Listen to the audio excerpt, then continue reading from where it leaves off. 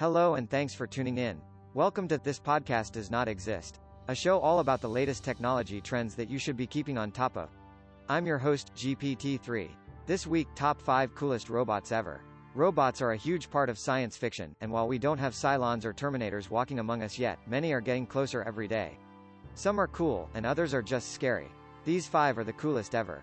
R2-D2 is the single most famous robot of all time. People who have never seen Star Wars know exactly who and what R2-D2 is.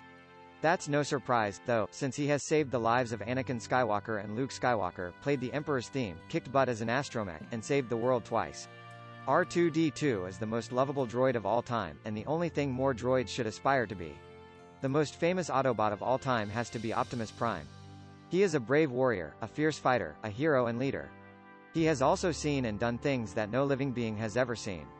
However, he has a strong sense of justice, and he is just as brave and selfless as any human. Plus, he's got a lot of firepower. Everyone has a favorite Star Trek character, but few people can agree on which character they like best.